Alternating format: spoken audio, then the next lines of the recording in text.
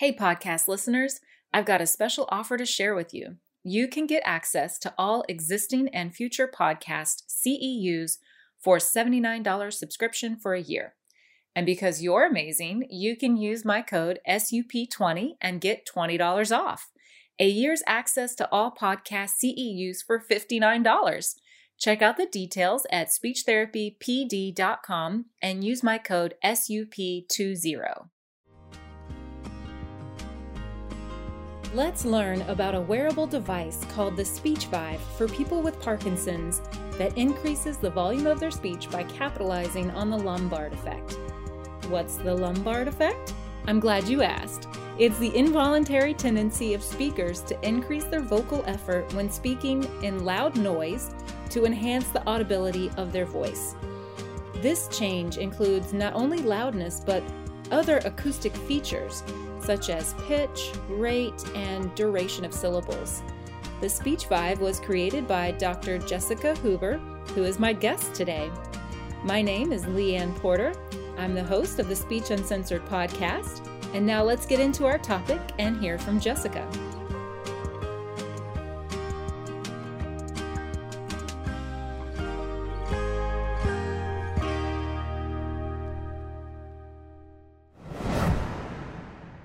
Well, hello. How are you doing today, Jessica? I'm great. Thanks for having me. How are you doing? I'm doing well. I am really excited to sit down with an inventor. This is so thrilling. Oh. Well, I'm excited to be here. I hope I live up to the excitement. I mean, really, it's just so cool, though. You had an idea and you brought it to fruition. That's incredible. And that's what we're going to talk about today is your invention. So Great. I don't want to steal any thunder, so I'm going to let you unleash that on everybody. So go ahead and start by giving a little background about yourself and how you got to become an inventor. I'm going to say inventor 5 more times, just so you know. Okay. Okay. So originally I went to school to be a speech pathologist, like we all do. And I started working with a faculty member. I went to the University of Buffalo, and I started working with a faculty member, Elaine Stathopoulos, and we were looking at speech physiology and respiratory function, and I loved it and decided to do a PhD. And in my PhD, I got really interested in Parkinson's disease. And when I got my faculty job at Purdue, I started working with people with Parkinson's disease. And my first grant was looking at how do we make, one of the major ways that we treat these patients is that we are giving them cues to talk louder, or slower. And what I was interested in is, basically, we thought the respiratory system, it's a dumb pump. It provides the pressure, and that's what it's doing. Well, I wondered if it mattered how we cued people, if that changed the way they use their system to respond. And I started looking at older adults, young adults, and people with Parkinson's disease, looking at different cues to get louder. One of those was just a noise cue. So it's multi-talk or babble. Elicits a Lombard effect. We all have had this happen to us. If we ever went out to dinner and you notice after dinner, you're really tired, your throat is tired, because you've been talking louder and you don't even feel it. You just do it. It's automatic. And of course, the patients still have this reflex. They still respond. And I thought, they really responded better. They were my other 2 cues. One was a visual cue. So they saw a sound level meter and they had to target a certain loudness. And the other was the traditional be twice as loud as you are at comfortable cue. And I found that they were not only louder in noise, but their respiratory system acted more normally when they were talking in noise. It looked more like the typical older adults. And so I really felt that that was something special. It was automatic. They rated it as less effortful than the other 2 cues. And so I thought it'd be really neat if we could somehow elicit this Lombard effect while they're communicating, but not make them have to talk in actual noise, which would reduce their audibility. And so that's where the SpeechVive came from. It's basically a little bit of noise that's voice activated, plays in the ear only when they're talking, and it just elicits this lumbar effect and they're automatically louder. Okay. Yeah, it's a very simple, straightforward idea, but I bet It is. bringing it to life wasn't quite such a straight shot. I was really naive. The first thing I did was try to buy it on the market. Like, somebody's made this. This is not, this isn't hard. Somebody's built this.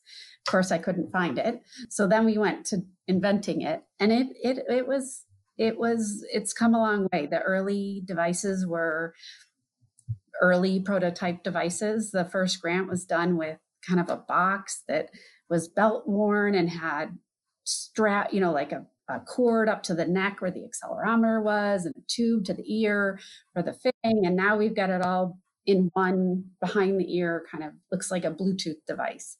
And that wasn't easy. Probably the hardest, there have been some technological challenges. And then on the speech side, it's really hard to bring a new technology to market.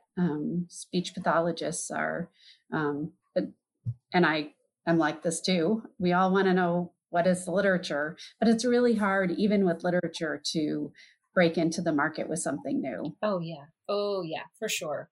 It's slow going. Because I guess, do you think it's part of like a suspicion of something new? And then, of course, our first instinct is, like you mentioned, well, what does the literature say about this? But when something new, the only one probably doing the research on it is the creator of it. And so then people are like, well, it's biased because it's your baby. Yeah.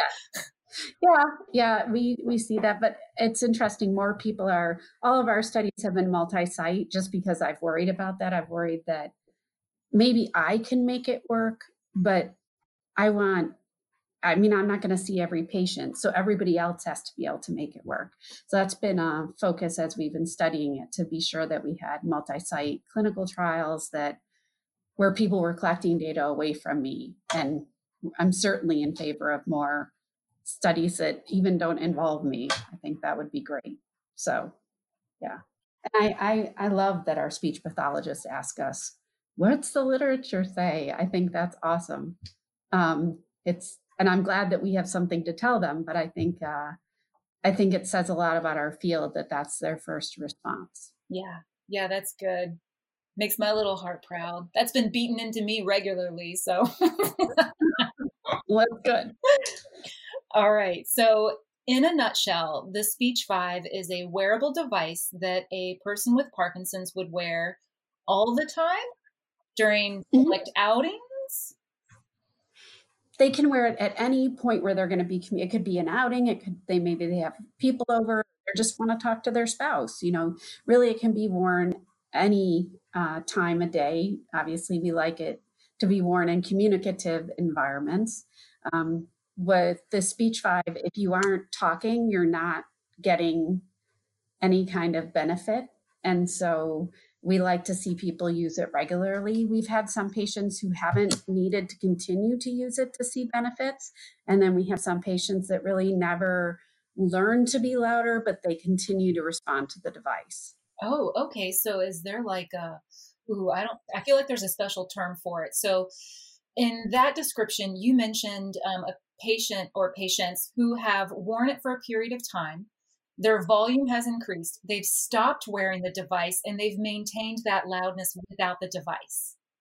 Right. Now, not for a year, it's a degenerative disease, but they've maintained it for a period of time. And some can do like little tune-ups. So they'll do it, wear it a day and then have a couple days off and be fine. Or I had one patient who wore it in the morning and did some vocal exercises in the morning and then didn't need it for the rest of the day. But by the next morning, he needed it again. And I have some patients that really should be wearing it whenever they want to communicate. Oh, okay. I really like that variability, because I guess in my very narrow understanding of it, it was like, okay, this is something you have to wear all the time.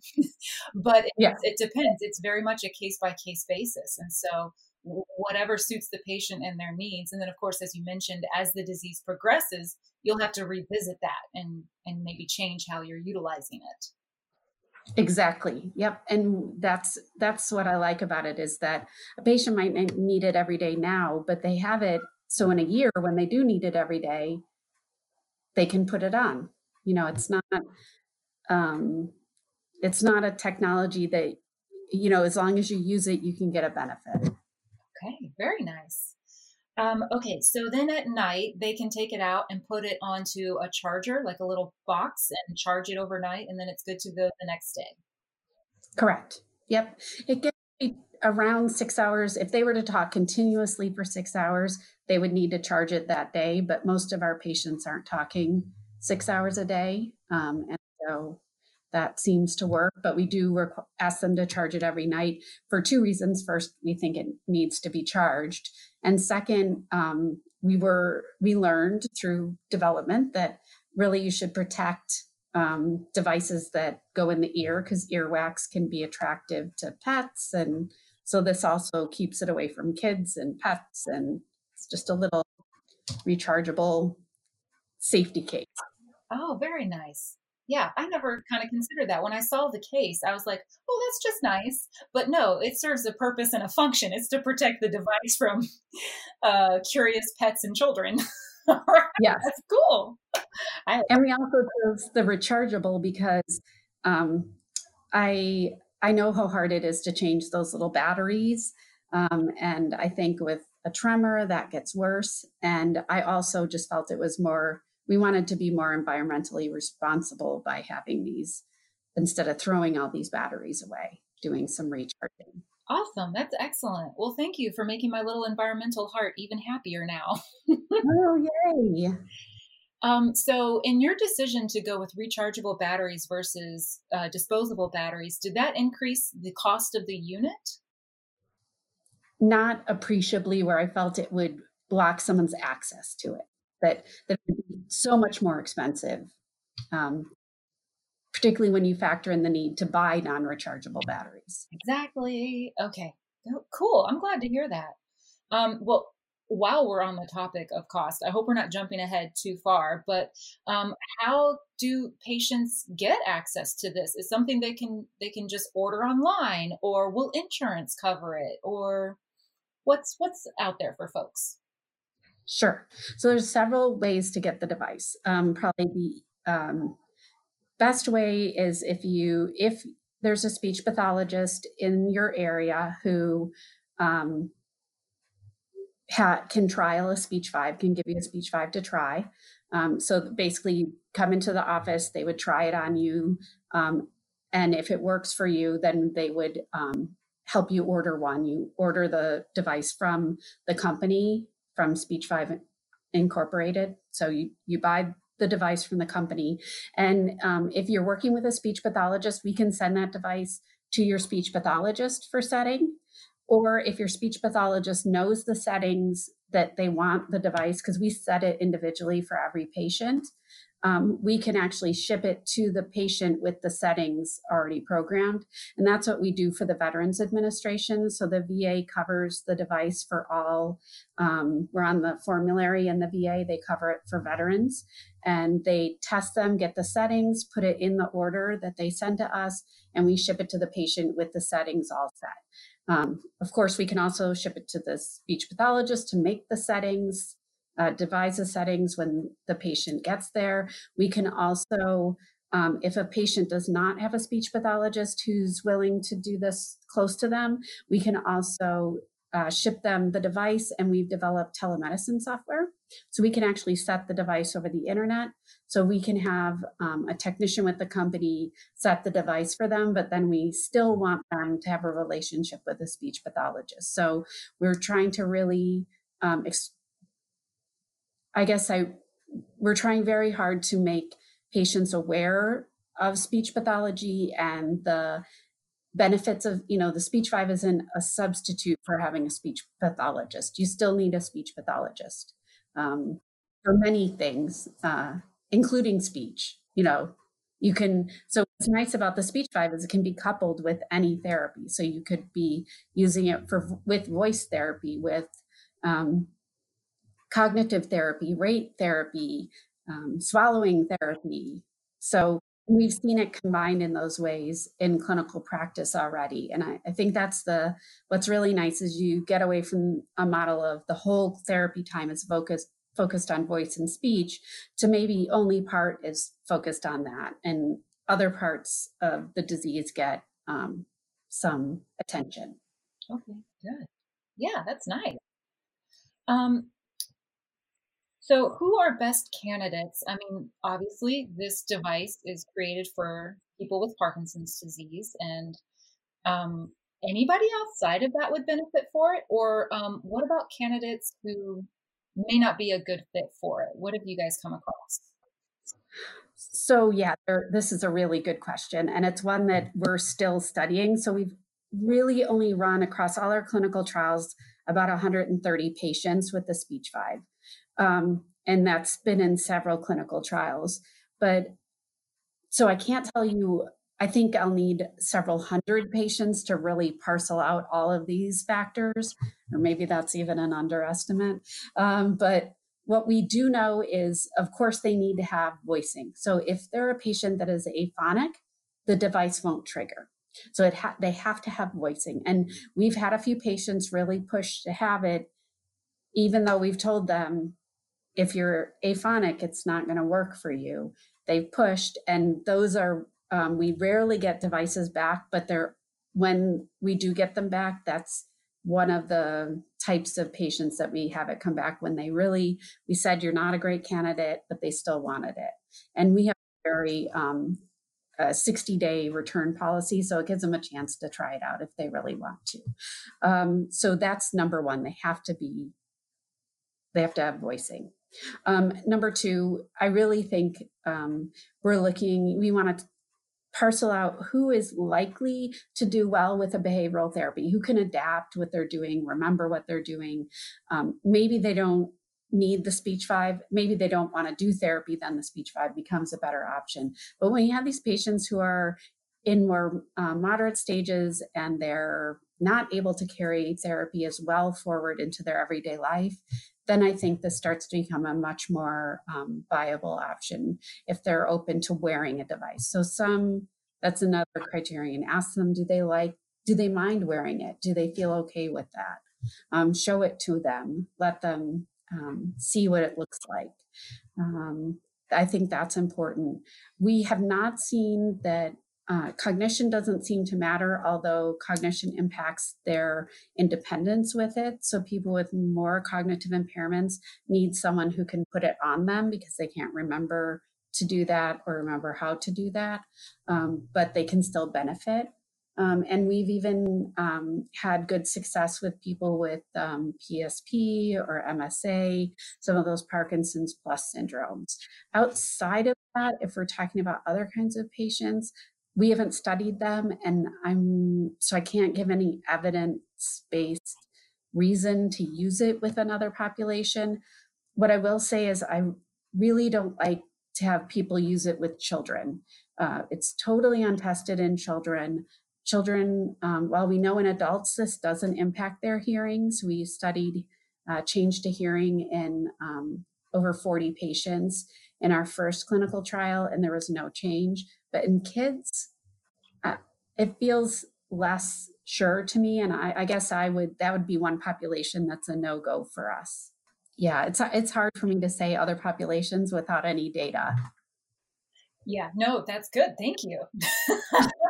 That was really enlightening. I appreciate that. That was very much a capsule of like who would benefit from it and who wouldn't. And so I do like how you mentioned that, patients will be like, I want to try this. And you're like, you may not get the full benefits from it, but sometimes they do. They just need to try it to know that they've explored all the options. And I think that helps patients feel like they have more control over what's going on with them, that they've tried every avenue, and then they can see, okay, yep, maybe you're right.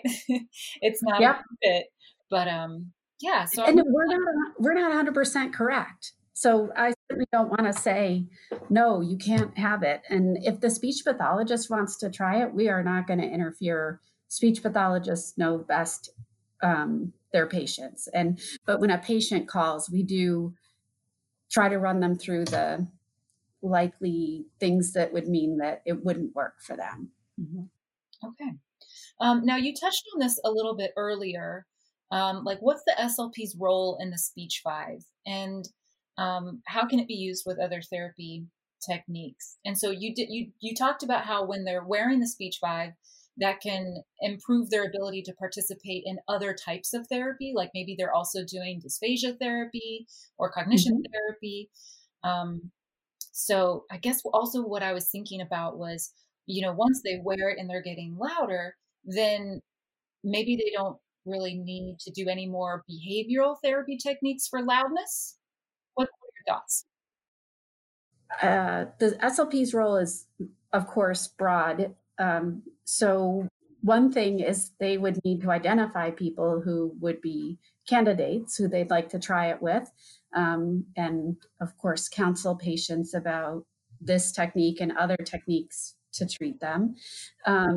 They also set the device if they're one of the people who uses, they have the software and they have a device, they can set the device, get the device settings for the patient. That takes 5 to 10 minutes to set the device for the patient, kind of stepping through our software. And they may need to reset it. So as a patient gets better, or if they have a decline, often you'll have that patient who has a lung infection and you see a big hit in their voice or their speech post infection. You might need to change the settings on the device to help them. We never want, with the device, we're always setting it about 3 to 5. We're trying to get them to talk about 3 to 5 dB above their comfortable loudness when we're setting the device. So as they get louder, we might want to adjust the settings to maintain that bump. Or if they have a big hit, we might want to turn it back a little bit to not overtax them. The idea that we have with the SpeechVive is that we're going to move people up slowly, keep training them continuously in their everyday communication life, but not overtax the system. So bump their loudness up slowly. And over time, we see improvements in rate. So in over 60% of our patients, their rate became more normal after 8 weeks using the device. We see some physiologic changes that maintain after people stop using the device, showing that the system, respiratory and laryngeal systems, are functioning more supportively. So there is something, there are some benefits to longer term use of the device. And so I think the speech pathologist needs to manage those changes that are happening with their voice and manage how the therapy is kind of dovetailing with what's happening.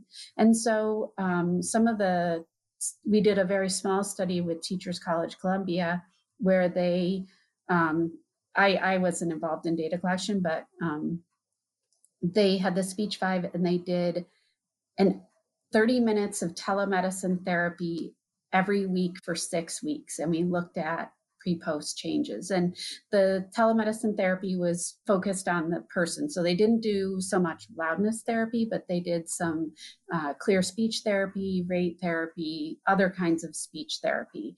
And but they also didn't do like LSVT loud or those kinds of things. And they looked at how that improved their speech. And we definitely saw some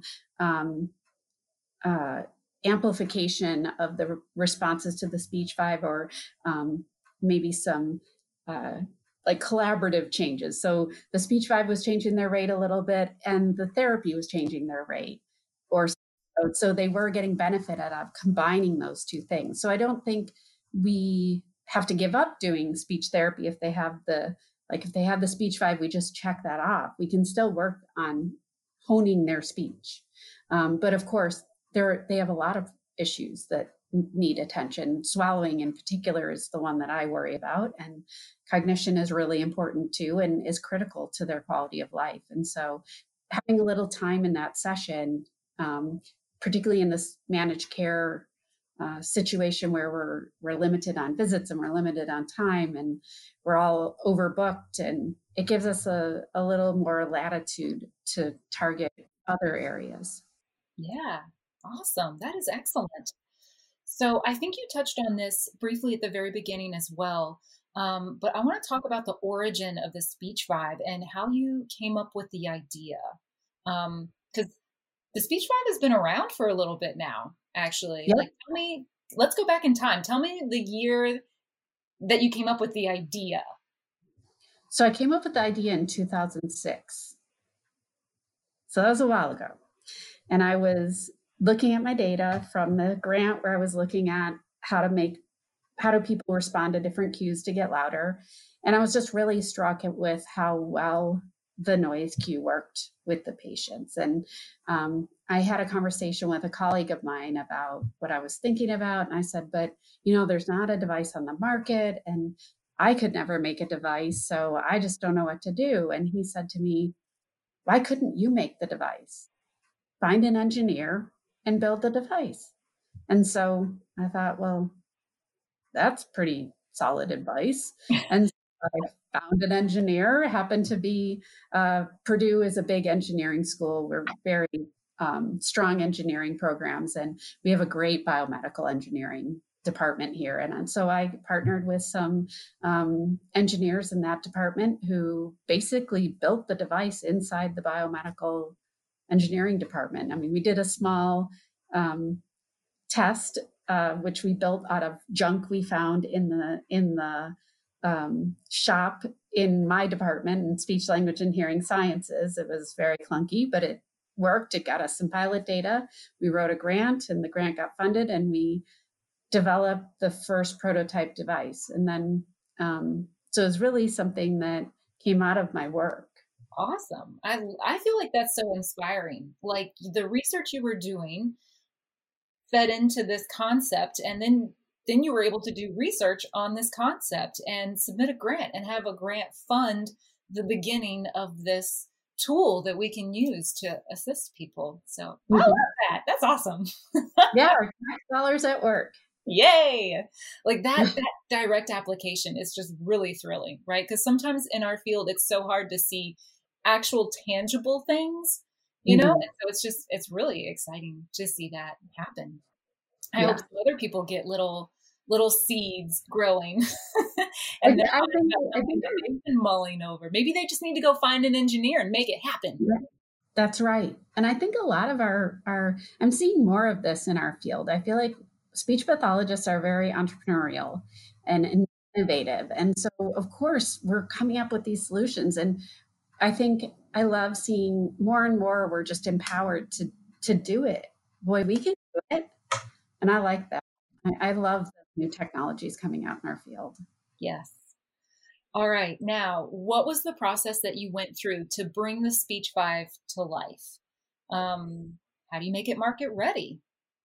Oh, yeah. So the first step was to make it have a footprint that people might accept in the market.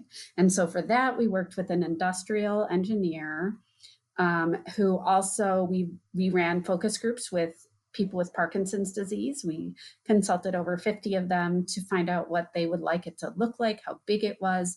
And the engineer is really helpful. He suggested that we buy some off-the-shelf things and have them play around with them so they could see what it was to manipulate different size devices. And so we did that, came up with the footprint we have now. And then it was figuring out how to sense the voice.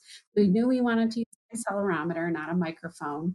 But figuring out if we were going to put it on the ear, where on the head do you sense the voice? Well, I thought you sense it from the temporal bone, of course, because I had hearing science. Well, it turns out that's great inside your head. It's not so good outside your head. So we looked around the neck, the head, and came up with the ear. So we actually have the accelerometer in the earpiece, and then we needed to shield the accelerometer from the speaker, which is also in the earpiece, because the speaker is providing the noise.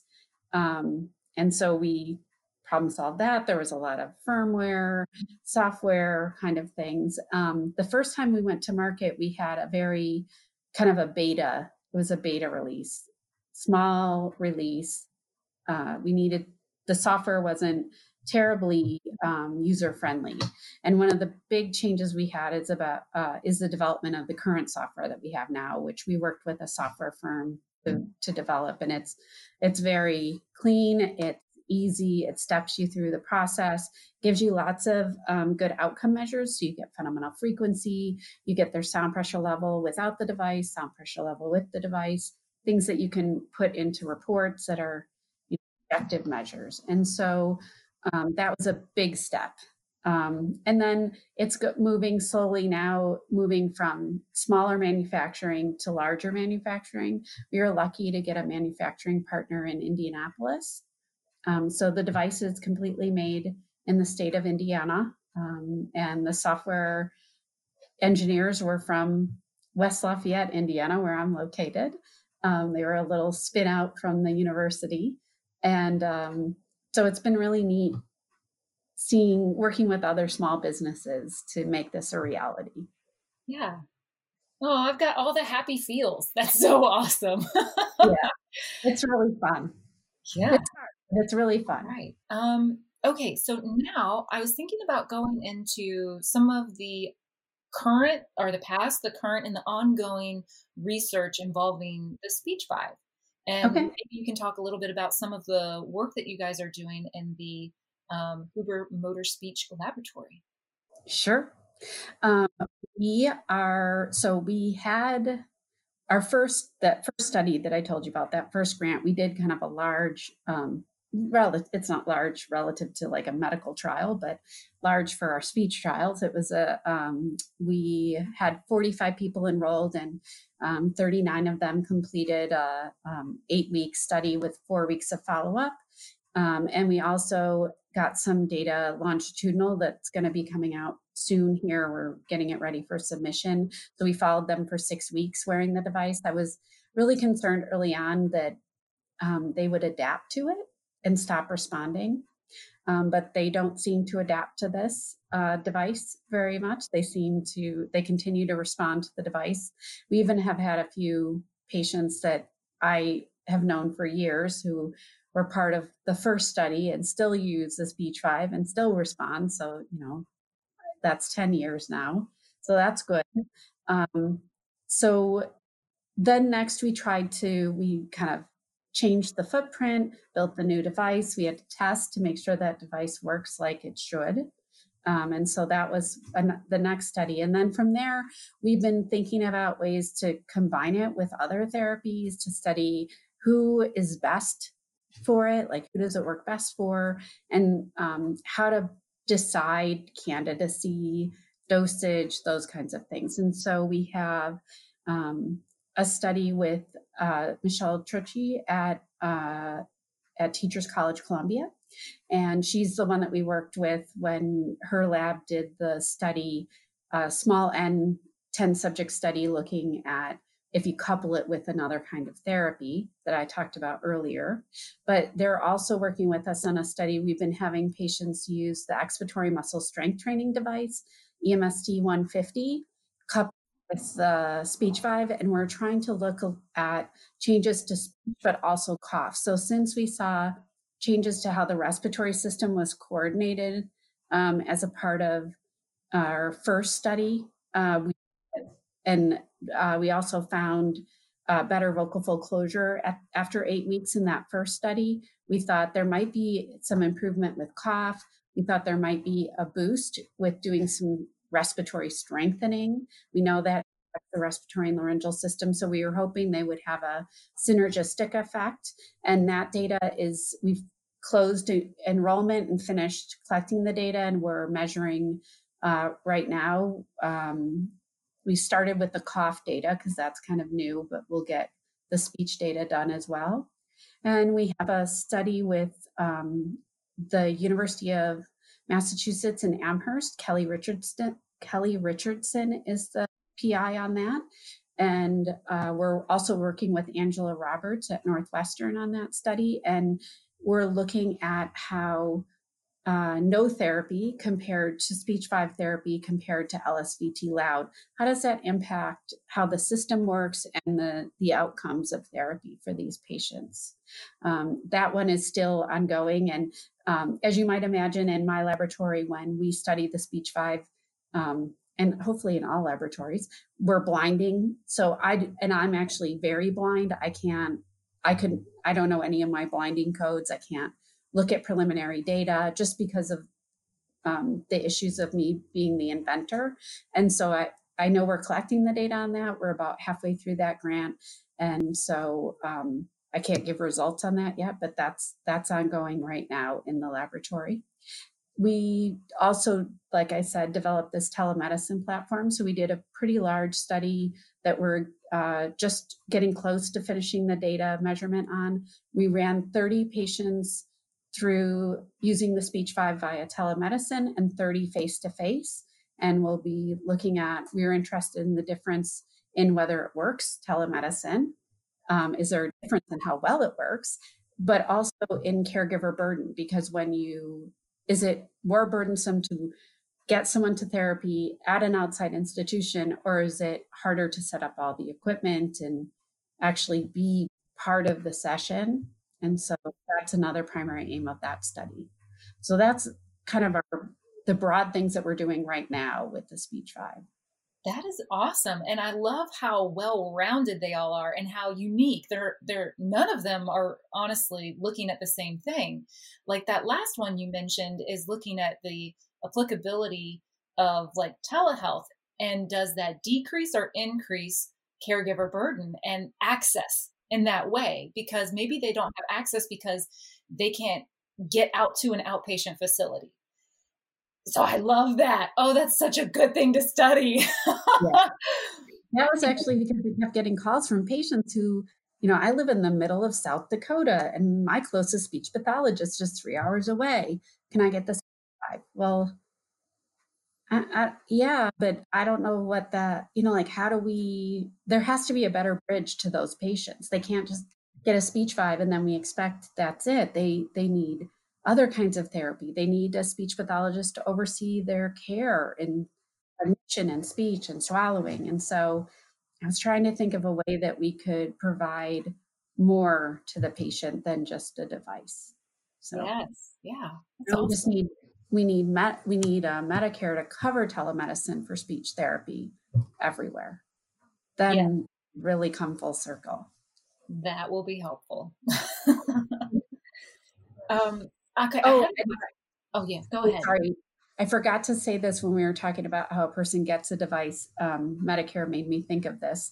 We do like a person can just pay cash for the SpeechVive. Obviously, you can buy it in installments, but we also have started submitting Medicare claims and private insurance claims this year, just a couple of months ago, and we've already had 3 of those claims paid. So we believe that this is moving in the direction that eventually that will be much easier. That's so good. I would love for tools like this to become part of DME, durable medical equipment, because right now we have 0 for speech and language pathology, right? Like our patients, it's either out of pocket or maybe it's covered by insurance, maybe it's not. But when it's appropriate, like they need it just as much as they may need a walker or a cane or a wheelchair or an AFO or whatever else it is, PT and OT are handing out these days. So yay, let's see more That's of that. the argument we're making. We're using your argument. Yes, it's a good one. It's solid. It's super solid. It's sure to win. All right. So I had a question about one of the research studies that are ongoing where you mentioned 3 groups. There was a control group who's receiving no intervention. Then you have the LSVT group who's only receiving LSVT. And then you've got the SpeechVive group who's just receiving SpeechVive. All right. So this is something that I've come across just in research studies in general, that oftentimes there's a dilemma with having a control group that's not getting any intervention, right? Because they're like, is that ethical? Is that, how can that be helpful? Right? Okay. So tell me more about that. Well, how are you guys dealing with that, I guess? When you're doing human subjects research, you have to have it approved by an institutional review board for human subjects work. I don't know about every one of them cross country, but the basic recommendation is that if you have someone who's in a control group who has a disorder that could be treated, that you provide you offer some kind of treatment after the end of the control group. And that's how we've been handling that. So Oh, without treatment, they go without treatment for a period. Then we transition them either to another study that's looking at treatment, or we connect them with speech pathology to get a treatment. So we just don't study their treatment period. We study their control period. okay. All right. Okay, that makes sense. That's a great way to accommodate that and still have a control group, which is so important because I love research, but sometimes when it's two groups that are both receiving a type of therapy with or without an element that they're looking at, still, then we want to know that the treatment period is working versus not getting anything. And Right. so I'm really glad you guys have a control group. Thank you. Another way to do that I've used is a delayed group. So you have a group that gets nothing for 8 weeks, say, and then gets treatment for 8 weeks. And then another group that doesn't have the delay, they just get the treatment. So then you get the natural history of that first 8 weeks. I've seen people do that on the back end too. So they'll have a group that gets 8 weeks of therapy and then nothing for 8 weeks and watch the natural history after. So there's all kinds of ways to do this, but I agree with you. Ethically, we have to provide something to those patients, that some kind of therapy. All right. Now, you are Dean of research? Associate Dean for Research in the College of Health and Human Sciences. That sounds really fancy. Tell me what It's that not that involves. What are your responsibilities? What does the Associate Dean of Research do? Oh, that's a good question. So here's what I think they do. Here's what I do. It's my job to support the faculty of my college, their research agendas. So that could be, sometimes that's money, sometimes it's help, connection to other faculty who they need as collaborators, helping them find subjects, find someone who can help with recruitment or retention, grant writing assistance, faculty development. So finding people who want to lead research groups and helping them gain the skills to lead those large interdisciplinary groups that really are the lifeblood of answering complex questions about health. I also try to encourage faculty in their research. That's an important part of it, particularly junior faculty, making sure they have what they need and they feel like when they need to bounce ideas off someone is there to do that. It's really fun. It's I like being able to support other faculty, and I love learning about what the faculty are doing. It's really an amazing job. So that would be for more than the communication disorders program research. This would be research in what other fields would you be supervising and supporting and facilitating? Yeah, so I'm never really supervising, but more just providing resources or assistance or advice or connections, whatever that is.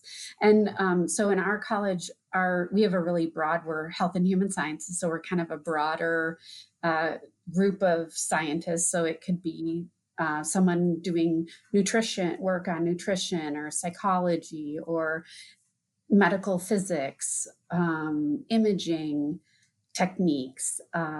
We have a group that looks at consumer behavior and hospitality and tourism and the economics of those things and the best practice for those things. So we really, of course, my department, speech, language, and hearing, is in this college. We have a human development and family studies. They work with children and education and veterans. So we have a really broad college that I think it's really fun. I get to learn about really far, research that's pretty far from what I do. And it's been really interesting. And then of course we have, the usual, we have nursing in our college and health and kinesiology, which does a lot of the physical activity and body mechanics and cardiovascular health kinds of issues. That would be so fascinating. Yay, science! Yeah, it is really cool. It is really cool. And so many of our faculty are engaged in research that's very translatable. And for me, that's really exciting because I can see them changing the way that we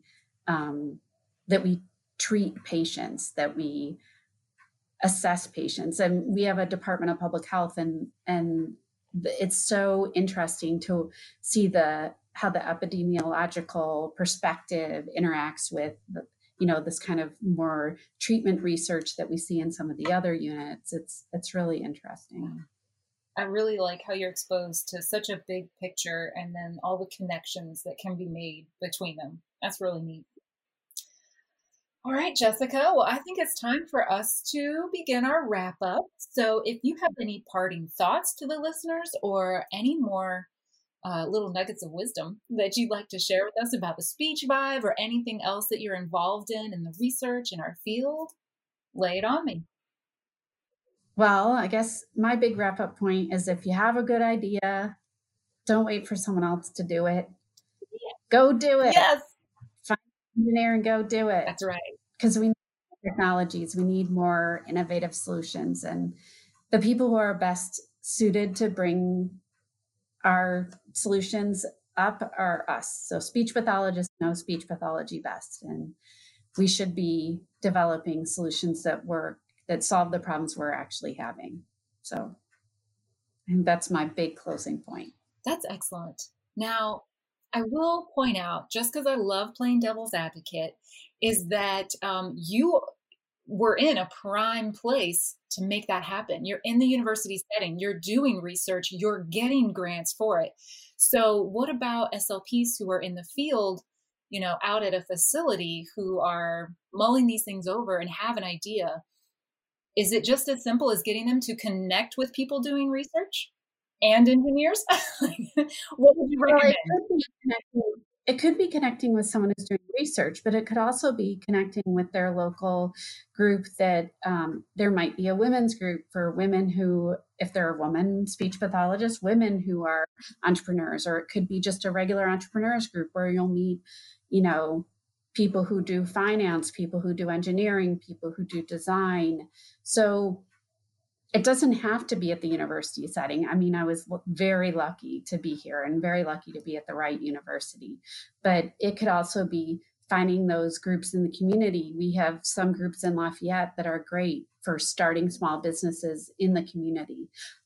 Look for a co-working studio or co-working space where people who are starting businesses or have ideas are getting to know each other. It doesn't mean you have to start your own business, but it would at least get you talking to people who do those kinds of things to find partners who might want to help move things forward. Excellent. Solid advice. Thank you. And also I think sometimes we think, well, I'm the speech pathologist, I couldn't possibly know about all these things. Remember that you bring the critical expertise. You bring the expertise about the patient and the problem, and that's really important. And it makes you invaluable to the team. Mm-hmm. Yeah. And then you can source out all those other little things that you're not 100% on. And that's what that networking is about, is finding people that is their thing, learning from them, and then growing with that knowledge. So Excellent. Well, thank you so much, Jessica. This was so informative. I love it. Thank you for having me. I had a really good time talking to you. Yay! Me too. All right. Oh, and so we get to chat again in a little while when you come back on to talk about assessing respiratory function in motor speech disorders. Yep. And we'll do it all clinically relevant, all stuff you can do in the clinic without fancy equipment. Oh, you are speaking to my heart right now. I'm so happy. Yeah, it'll be really fun. Excellent. Thank you so much. Okay.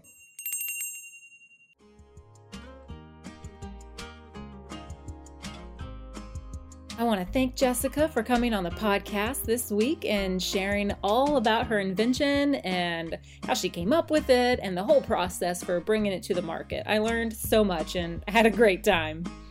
Check out the show notes on speechuncensored.com so that you can see some of the research that's out there about the SpeechVive. I'm excited for next week's episode with Dr. Elena Davis of Howard University on the topic of sports-related concussion management. We cover so much ground during this episode, it's just chock full of applicable and useful information. You can join me this summer on a cruise where I'll be one of 3 presenters providing 12 hours of CEUs over the course of a 7-day cruise around the coast of Alaska.